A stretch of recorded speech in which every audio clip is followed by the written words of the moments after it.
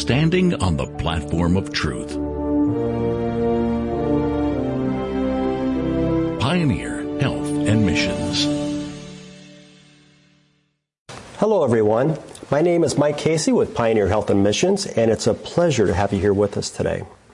The title of today's presentation is Are We Truly Committed? And this is the question we'll be asking throughout this presentation. You see before you a red rose.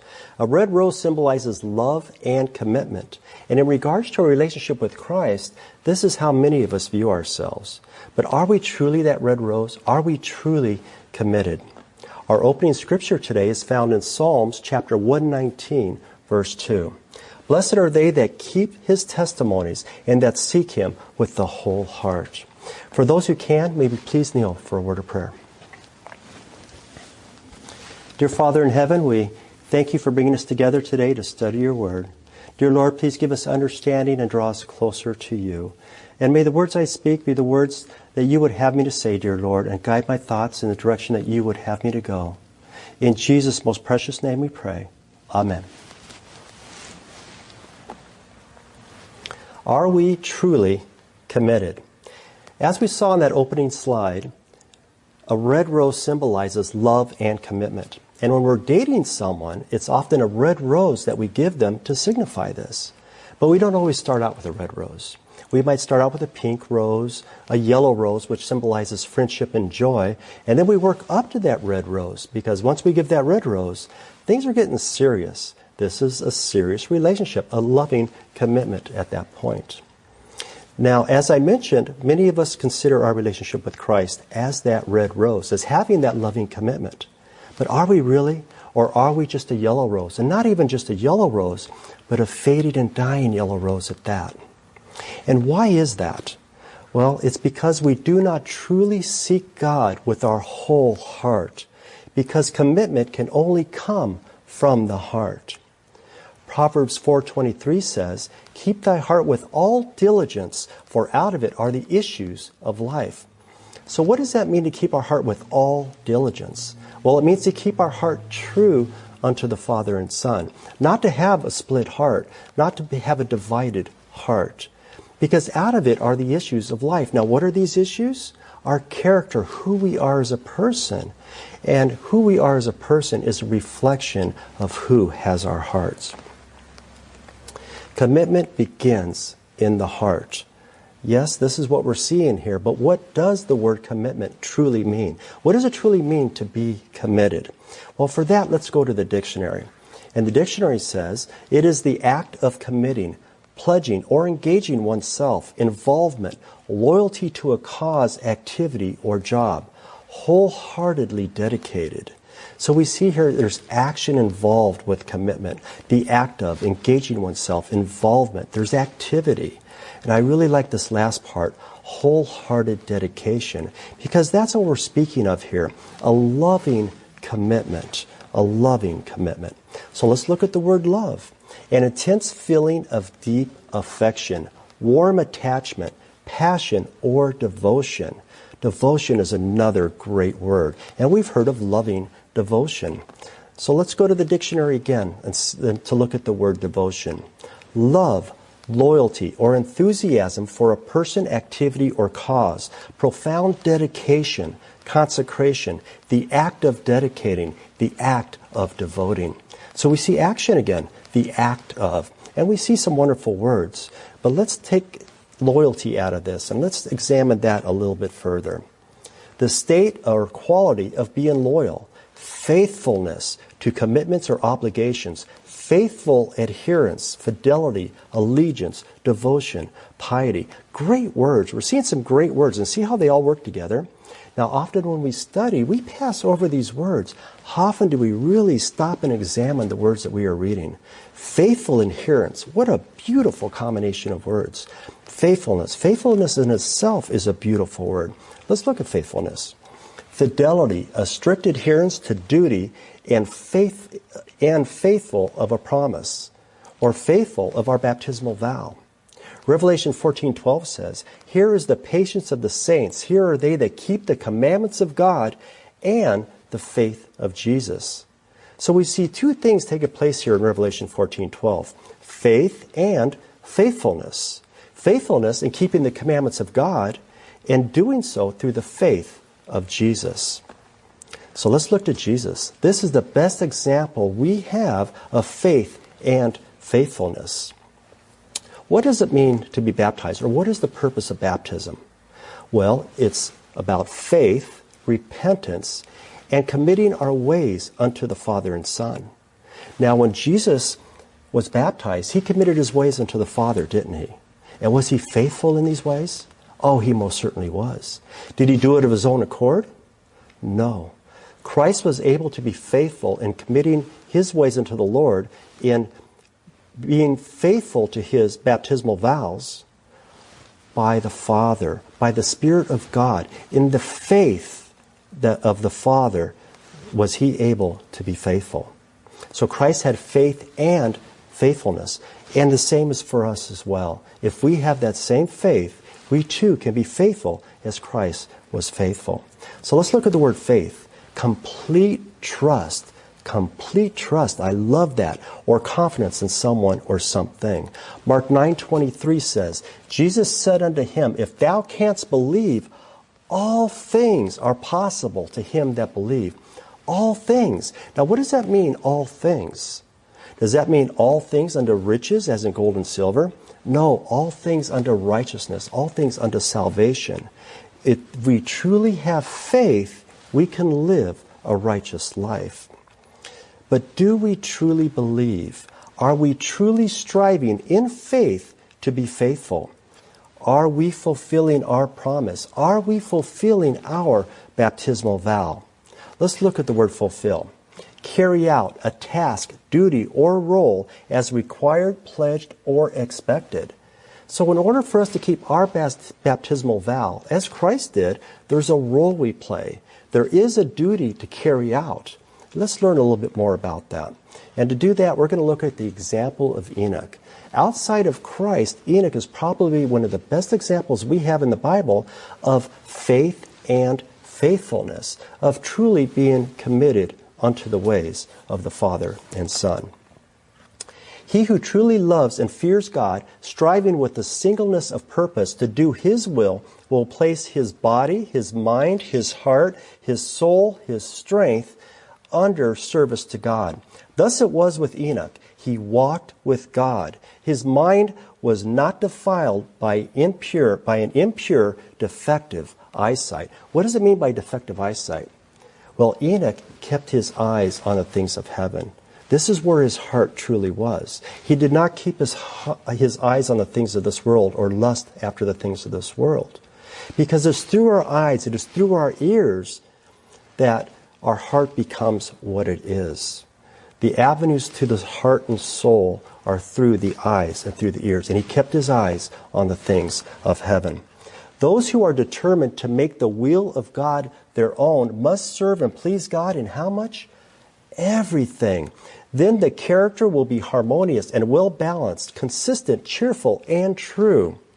You are each living your probationary time day by day, obtaining your experience as the days pass. But you can go over the ground only once. Then let every precious moment be employed as you will wish it had been when the judgment shall sit and the books shall be opened.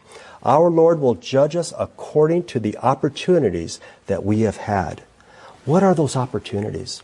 Well, every day from the time we wake till the time we sleep, we have opportunities to either glorify the Father and Son or glorify self. We have choices that we make at those opportunities, as those opportunities arise. Those choices are recorded in the books of heaven. The choices we make, the decisions we make each and every day. Enoch chose to glorify God in every opportunity that arose.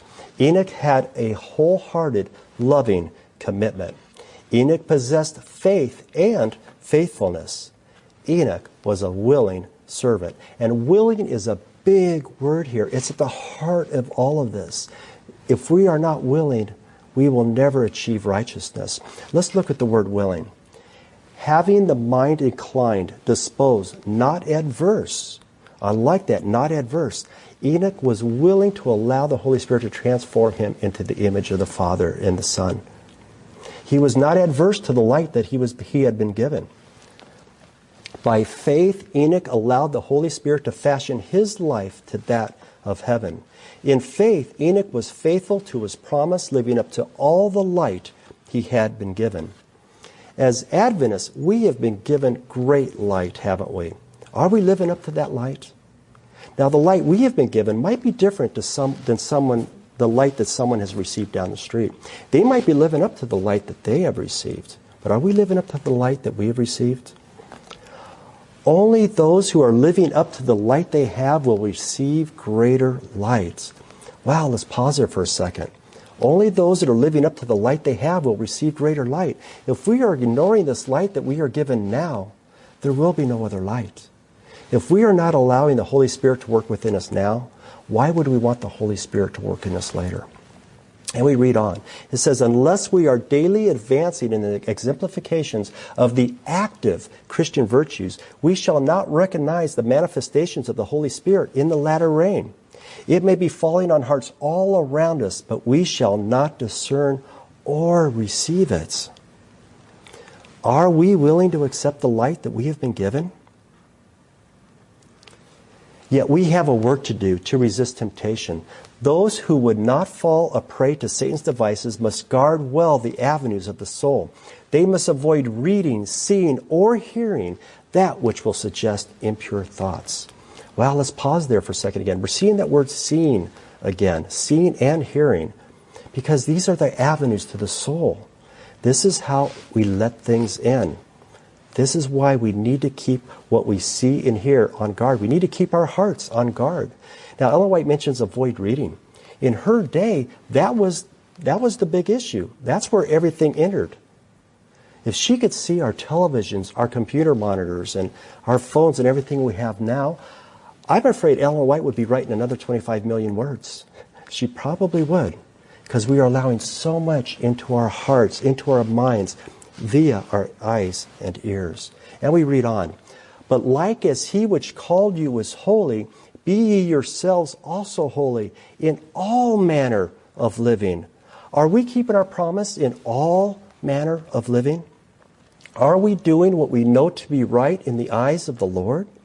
James 4:17 says, therefore to him that knoweth to do good and doeth it not, to him it is sin. To him it is sin. And we have been given great knowledge. We have been given great knowledge as Adventists. We truly have. Let's take a look at the light that we've been given. We're going to start out with character.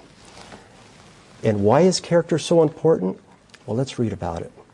The very image of God is to be reproduced in humanity. The honor of God, the honor of Christ, is involved in the perfection of the character of his people. This is our sole purpose. This is how we honor the Father and the Son, by striving for the image of the Father and Son. Through Christ, we truly can live a righteous life.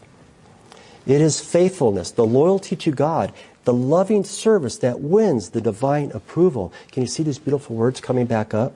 What we shall be in heaven is the reflection of what we are now in character and holy service. We're preparing for the kingdom to come, that we might stand before the Father in the heavenly kingdom. Matthew 6:10, thy kingdom come, thy will be done on earth as it is in heaven. This is the Lord's Prayer. Is this our prayer? Are we striving to live by this prayer? Is it a sin to not obey God's will on earth? Is it a sin to not strive for perfection of character? It is a sin. Oh, we're going to have to read that again. It is a sin, a grievous sin, which God cannot tolerate. The wretched inward imperfections developed in our character must not exist a moment longer. And we excuse our sins. But we must cleanse the soul temple of miserable self, which is always taking up the room Christ should occupy. This is the room Christ should occupy. And every time we ignore the light that Christ has given, the Holy Spirit sits on the sidelines. The Holy Spirit sits on the sidelines. We allow something else to get in. and take up the space that Christ should occupy? Are we closing the door to Christ? Are we allowing hindrances to get in the way? In January 1875, I was shown that there are hindrances in the way of the spiritual prosperity. The Spirit of God is grieved because many are not right in heart and life. Their professed faith does not harmonize with their works. Are we ignoring the light we've been given on hindrances? Well, let's look at some of this light. We're going to start out with appetite. Now, appetite is all-encompassing, and most all of us have a struggle with appetite in some fashion or another. Those connected with the Word of God are to study the history of Bible characters that appetite may not take the helm and control the mind. We're going to pause there for a second. She mentions Bible characters and appetite. What characters is she speaking of? Well, Daniel and his companions, for one. They maintained a vegan diet, didn't they? And great things came as a result. And what about Ezekiel? Ezekiel was instructed to live on a vegan diet also, and he also had similar results. Let's read on. It says, "It is a sin. It is a sin to reject the light God has given upon the denial of appetite, to eat and drink as one pleases." It's a sin. But why is it a sin? Well, it's a sin because we're placing little idols between us and God. And if we are eating and drinking things that we know is going to shorten our lives, are we not committing suicide? Is that not murder? And there's more. 1 Corinthians 6:19 and 20 says, "What? Know ye not that your body is the temple of the Holy Ghost, which is in you, which ye have of God, and ye are not your own? Ye are bought with a price. Therefore glorify God in your body and in your spirit, which are God's." Are we putting things into the body which the Holy Spirit has advised us not to? And by doing that, are we causing the Holy Spirit to sit on the sidelines? Let's look at sweets. Oh, this is a tough one. And this picture could have easily been me. I could have put a picture of myself up here so easily. I love sweets.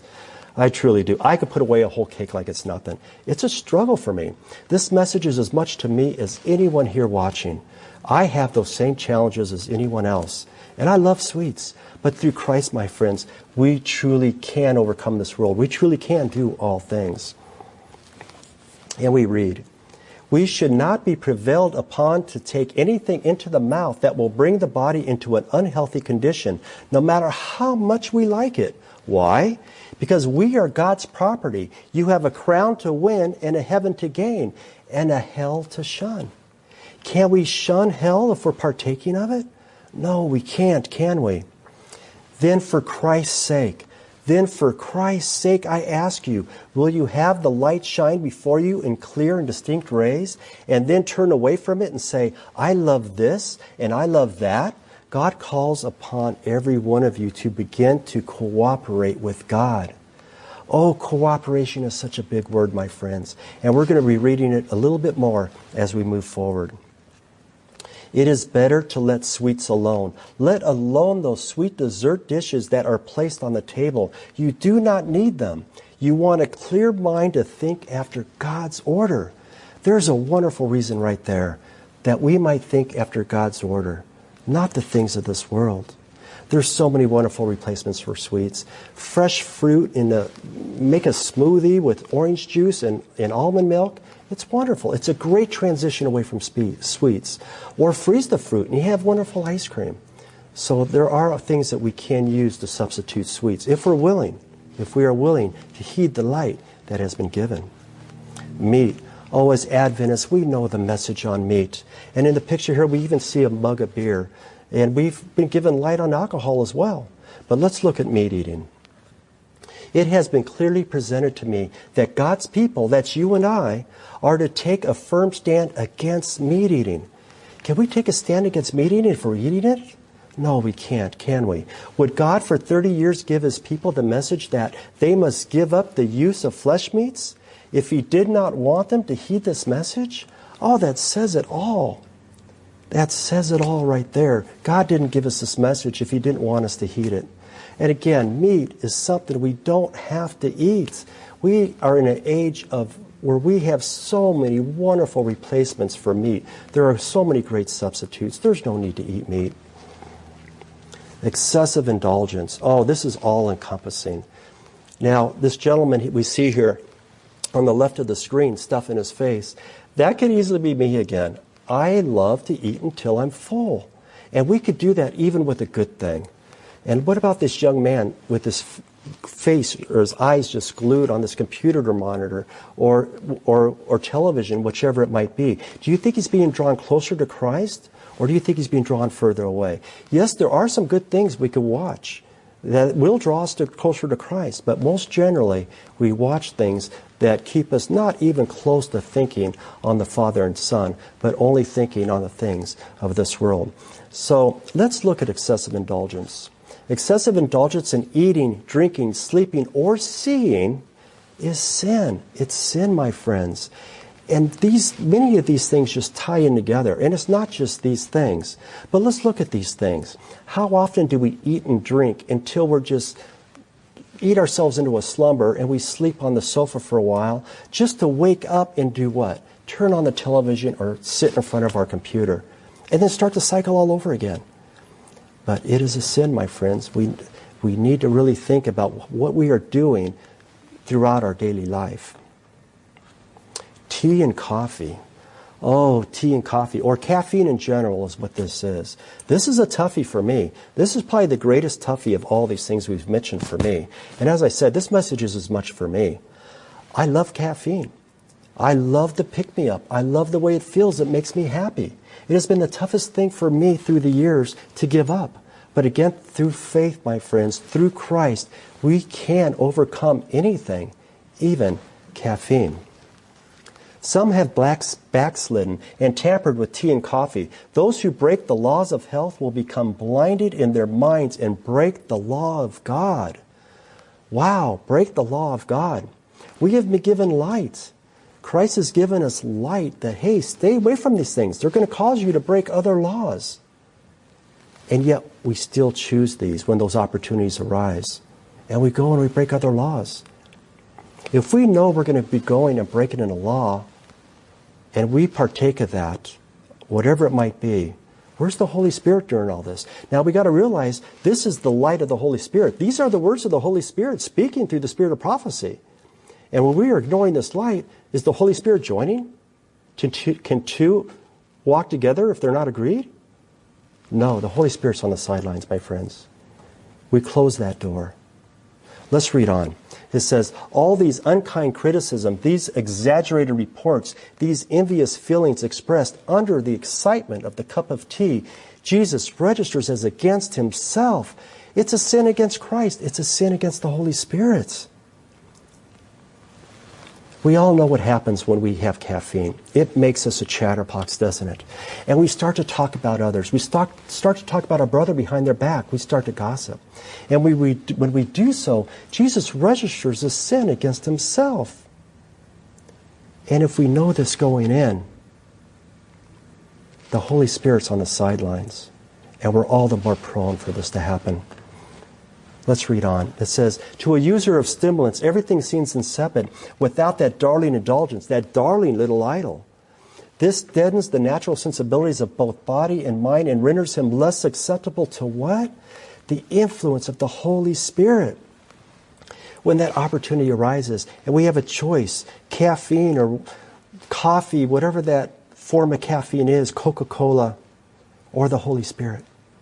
We've been given light, and we choose this. We choose the coffee, that cup of coffee. Where's the Holy Spirit? It's on the sidelines.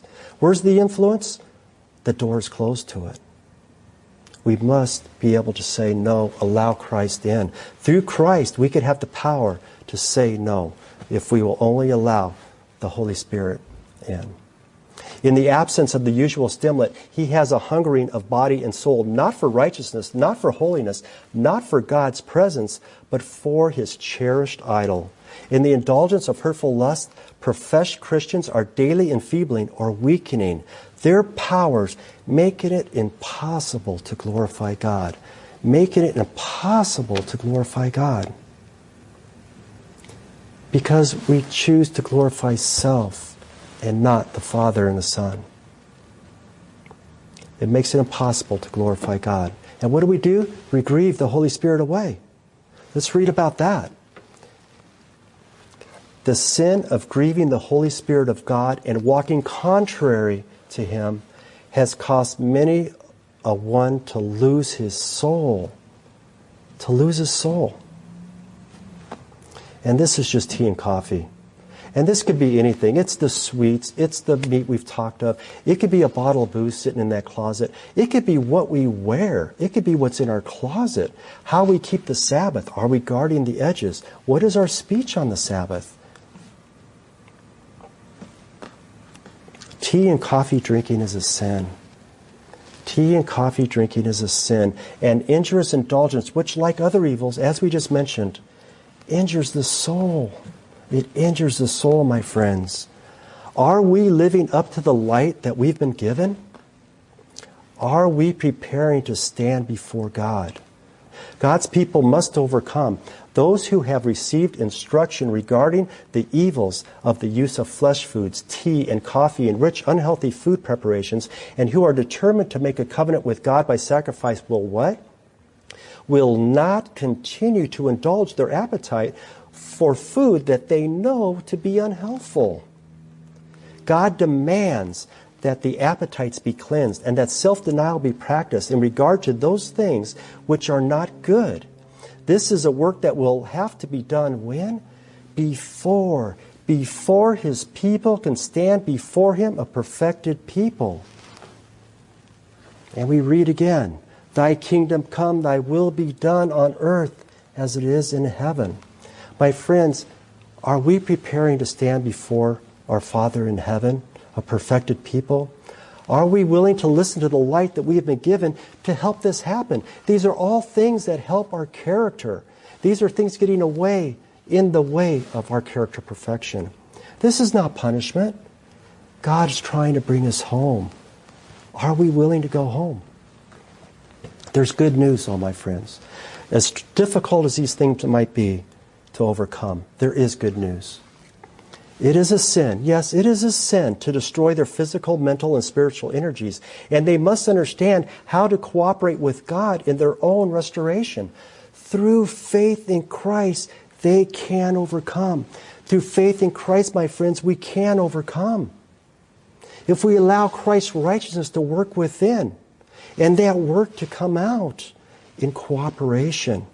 This is righteousness by faith. Cooperation is involved in righteousness by faith. Let's read about this union. Through union with Christ. Union, partnership, cooperation. Through acceptance of His righteousness by faith, we may be qualified to work the works of God, to be collaborators with Christ. We're talking cooperation. If you are willing to drift along with the current of evil in order that everlasting righteousness may be brought in, you do not have faith. You do not have faith. Through faith, the Holy Spirit works in the heart, but this cannot be done unless the human agent will work with Christ. In order that we may have the righteousness of Christ, we need daily to be transformed by the influence of the Holy Spirit. My friends, every time we make that choice to choose this, whatever that might be, over the Holy Spirit, we're closing a door. There is no faith. There is no righteousness. And my friends, faith without works is dead. Are we cooperating? Are we cooperating?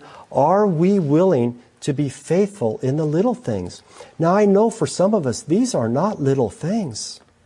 But let's read about it. The structure of a strong, well-balanced character is made by a faithful performance of individual acts of duty in little things. Your deportment, the spirit, and feelings that you cherish, care and thoughtfulness in the things which are least in everyday life form the true test of character. Remember what we said earlier, who we are as a person. Our character is a result of who has our heart. Are we truly committed unto the Lord? Amos 3:3 says, "Can two walk together except they be agreed?" As we mentioned earlier. These little things, tea and coffee, sweets, whatever they might be, every time we choose these over the light we've been given, The Holy Spirit sits on the sidelines. Are we agreed? No, if we're agreed, we would let these go. We would let these go and we say, yes, I agree with the light that you are giving me. I am wholeheartedly willing to live by that light. Please allow me to, because I can only do this with Christ working within me, because we know how hard it is to overcome these things. And every encouraging word has been given. Every encouragement is given God's people for ultimate progress and improvement. We are to work as if we knew we were in sight of the whole universe of heaven. And through Christ say, I will not fail nor be discouraged, but hope for everything in moral advancement and the restoration of the image of God in man. At every step, our prayers should ascend to the throne of God, while working as if everything depended upon our diligence and faithfulness. Yet we must make God our only dependence. This is righteous by faith. This is cooperation. This is a true partnership. My friends, what does that look like? It looks like our baptismal vow. When we go to the Father and we say, Father, I am sorry. I come to you in faith. I repent. I am sorry that I have ignored the light that you have given me. I do commit my ways unto you, but I can't do it on my own. I need Christ's righteousness working within me. Or I can't do this. And Christ steps in. And what does Christ say? Oh, with me, you can do it. And Christ reaches out his hand. He says, take my hand. And we take his hand. And Christ says, now take a step. I want you to step there and step there. And we step there and we step there. And Christ gives us more light and more light. And he says, now I want you to step there, now there. And he takes us home. Christ takes us home. This is a partnership. This is righteousness by faith. It is your own efforts through Christ which will bring you perfection of Christian character. We're going to read that again. It is your own efforts through Christ. My friends, it's okay to try. It's okay to try. As long as you realize that it's Christ doing the trying. That it's Christ doing the trying. If we're not trying, we don't have Christ. My friends, it's okay to try. That is righteousness working out through you. And it's the only way we will ever achieve perfection of Christian character. And we read on. It says, when a path of duty is open before you, you are not to consult your own convenience, but by living faith, you are to walk in the path of humble obedience. Again, this is righteousness by faith, my friends. We can't do it of our own, but Christ can't do it without us. All who enter heaven will do so as conquerors. You will have a battle to fight. Oh, it's not going to be easy. We need to pause there because it's not going to be easy. No, it's not going to be easy. Paul is a good example. His last words were what? I fought the good fight of faith. Did Paul reach perfection? No, he didn't reach perfection, but he strove for it every day of his life through Christ. On our dying breath, will it be, I fought the good fight of faith? Or will it be, I threw in the white towel? I threw in the white towel. I don't want that to be my last words. It's going to be a struggle. Let's read on. You will have to overcome difficulties by strong, determined effort.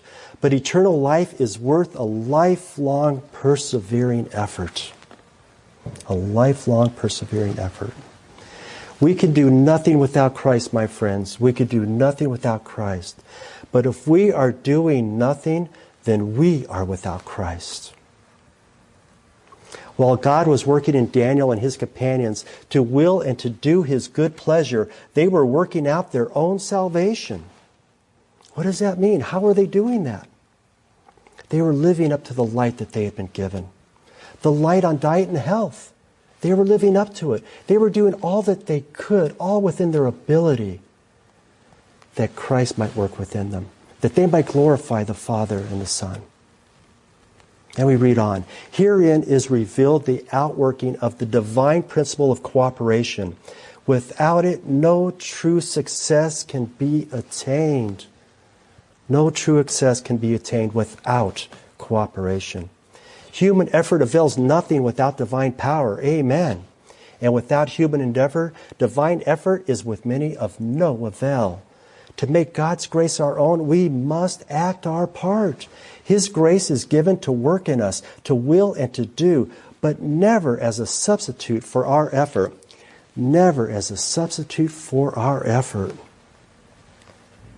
I think a good example of this is the Garmin in our car.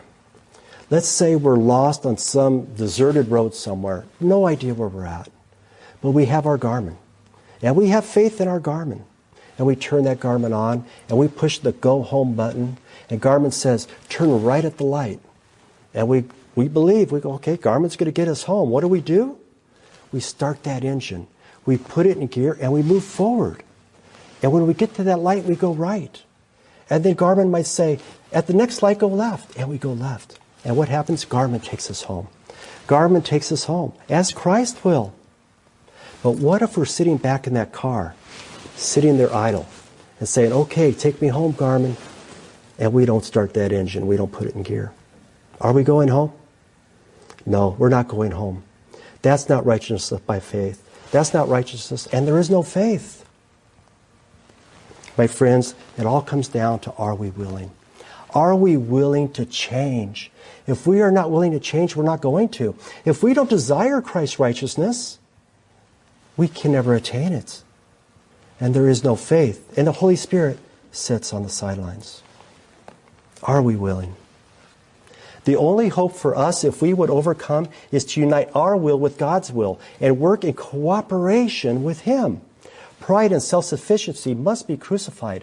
Are we willing to pay the price required of us? Are we willing to have our will brought into perfect conformity with the will of God? Until we are willing, the transforming grace of God cannot manifest upon us.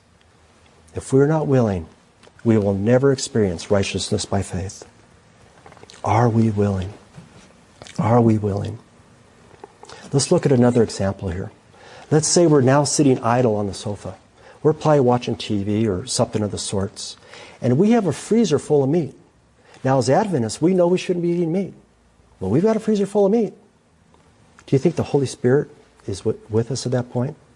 Maybe so, but on the sideline. We're ignoring the influence of the Holy Spirit. We might not have that plate of meat in front of us at that moment, but we have full intent of eating that meat, emptying that freezer into our gut. And the Holy Spirit sits on the sideline because we are denying that light. It is blocked. The Holy Spirit is blocked from access. So what do? What if we go to the Savior in faith and say, I am sorry. I am sorry. I don't want this anymore. I don't want this anymore. I do want to commit my ways unto you, but I can't do it. Again, we say the same thing. We can't do it because we can't do it. Christ says, I'll help you. Again, please take my hand once again. Let's do this. And Christ says, put a foot there. Put a foot there. Another over there. Walk over to that freezer. Empty that freezer. Empty it. Donate that meat or throw it out if you have to. Get rid of it. Maybe it's that coffee pot we need to walk over to. The sweets. Maybe there's a bottle of booze in the cabinet. Maybe we need to empty some clothes out of the closet that we know we shouldn't be wearing. Is that our works? Are we trying to work our way to heaven? No, that's Christ working within us.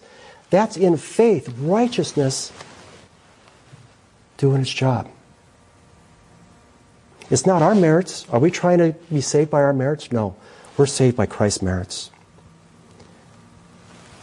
But what if we sit back on that sofa and we don't move and we sit there idle? Is there any righteousness? Is there any faith? No, there isn't, is there? My friends, we must be cooperating. We must be willing. Are we truly willing? And it's not going to be easy. It's going to take faith. It's going to take prayer and a willing effort. And let's read about that.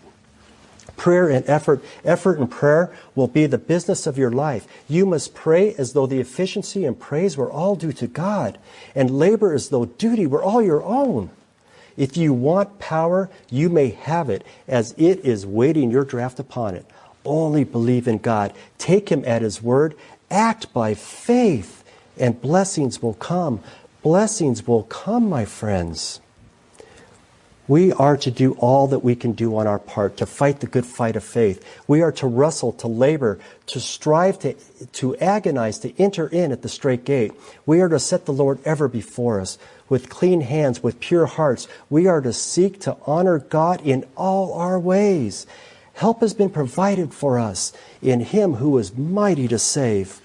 The Spirit of truth and light will quicken and renew us by its mysterious workings. For all our spiritual improvement comes from God, not from ourselves. The true worker will have divine power to aid him, but the idler will not be sustained by the Spirit of God. The idler will not be sustained by the Spirit of God. In one way, we are thrown upon our own energies. We are to strive earnestly, to be zealous and to repent, to cleanse our hands and purify our hearts with every defilement. We are to reach the highest standard, believing that God will help us in our efforts. Let's pause there for a second, because what we saw was our baptismal vow, isn't it? In faith, we repent and we commit our ways unto the Lord. We're willing to go to that higher standard. And through Christ we can achieve this. And we read on, we must seek if we would find, and seek in faith. We must knock that the door may be opened unto us. Are we knocking? Are we knocking? The Bible teaches that everything regarding our salvation depends upon our own course of action. If we perish, the responsibility rests wholly upon ourselves. If provision has been made, and if we accept God's terms, not our terms, my friends, we may lay hold on eternal life. We must come to Christ in faith. We must be diligent to make our calling and election sure. Are we acting out our faith? Are we living up to the light that we have been given? Have we truly committed our ways unto the Lord? Are we keeping our promise? Are we keeping our baptismal vow? Have we truly given our whole heart? Or are we just as a faded and dying rose? A faded and dying rose. Those who choose to become members of the royal family, children of the heavenly King, must reveal their choice by bringing their words and actions into harmony with the principles they advocate. My brother, my sister, is the kingdom of God enthroned in your heart by Christ's presence abiding there? Or is self still a controlling power? Whose subject are you? If a selfish spirit continues to keep you out of Christ's service, pray, thy kingdom come, thy will be done in earth as it is in heaven. Pray, oh pray most earnestly. Put thy Spirit, Lord, thy Holy Spirit within my heart, that I may be sincere in keeping my baptismal vow. Pray that the intercession of Christ in your behalf shall not be in vain. Pray that unbelief shall no longer lead you to a life that bears witness against the truth, no longer lead you to claim to be in God's service while in the life practice because of perverted will, you reveal that you are not bearing the fruits of the Spirit. Pray for power to demonstrate to the world that you are dead to sin and that your life is indeed hid with Christ in God. Are we hid with Christ in God, my friends? Are we hid with Christ in God? Are we preparing to stand before God? Are we preparing to stand before God? Do it for God, my friends. Do it for God. They are to remember that Jesus sees all they do and hears all they say. They are to work cheerfully, serving God to the best of their ability, doing His will from the hearts. Let them remember that they are doing it for God. Are we doing it for God? Even in these little things? Even in these little things we can make God smile. Let's read about that. It is little things which test the character. It is the unpretending acts of daily self-denial with cheerfulness and gentleness that God smiles upon.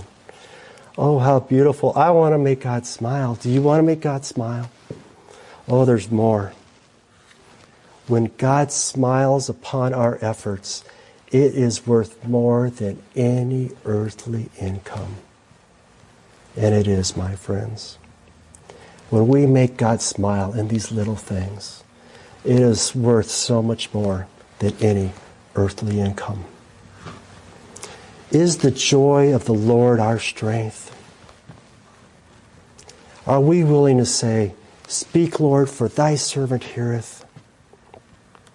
Our opening scripture, we're going to read it once again. It says, "Blessed are they that keep his testimonies and that seek him with the whole heart." Are we truly willing to seek with our whole heart? Our closing scripture is found in Mark 12, verse 30. "And thou shalt love the Lord thy God with all thy heart, and with all thy soul, and with all thy mind, and with all thy strength. This is the first commandment." In that opening scene, we saw a red rose, symbolizing a loving commitment. The way many of us have seen our relationship with Christ. And as we have learned through this presentation, for many of us, we are nothing but a fading and dying yellow rose at best. But this is where we need to be, my friends, a white rose. A white rose is set a standard above a red rose. A white rose stands for purity and eternal loyalty. This is where we need to strive. My friends, Christ is coming soon. The bridegroom cometh. Are we willing to put on that white robe? Are we willing to put on that white robe of righteousness? My friends, we've seen a few things here. Maybe your problem isn't your diet. Maybe it's something else. Whatever it is, are we truly willing? Are you truly willing to commit your ways unto the Lord with your whole heart? Are you willing to surrender? Turn it over to Christ. Take him by his hand and take the steps he asks you to take. My friends, are we truly committed with our whole heart?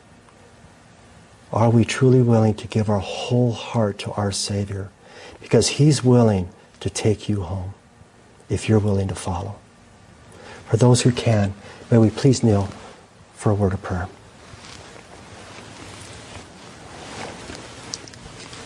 Dear Father in heaven, we thank you so much for being with us, dear Lord. We thank you so much for your presence. And I pray, dear Lord, that you will give us the courage and the strength, the willingness to commit our ways unto you, to give our whole hearts unto you. Please take us home. Please take us home, dear Lord, and please give us that willing heart. In Jesus' most precious name we pray. Amen. Standing on the platform of truth. Pioneer Health and Missions.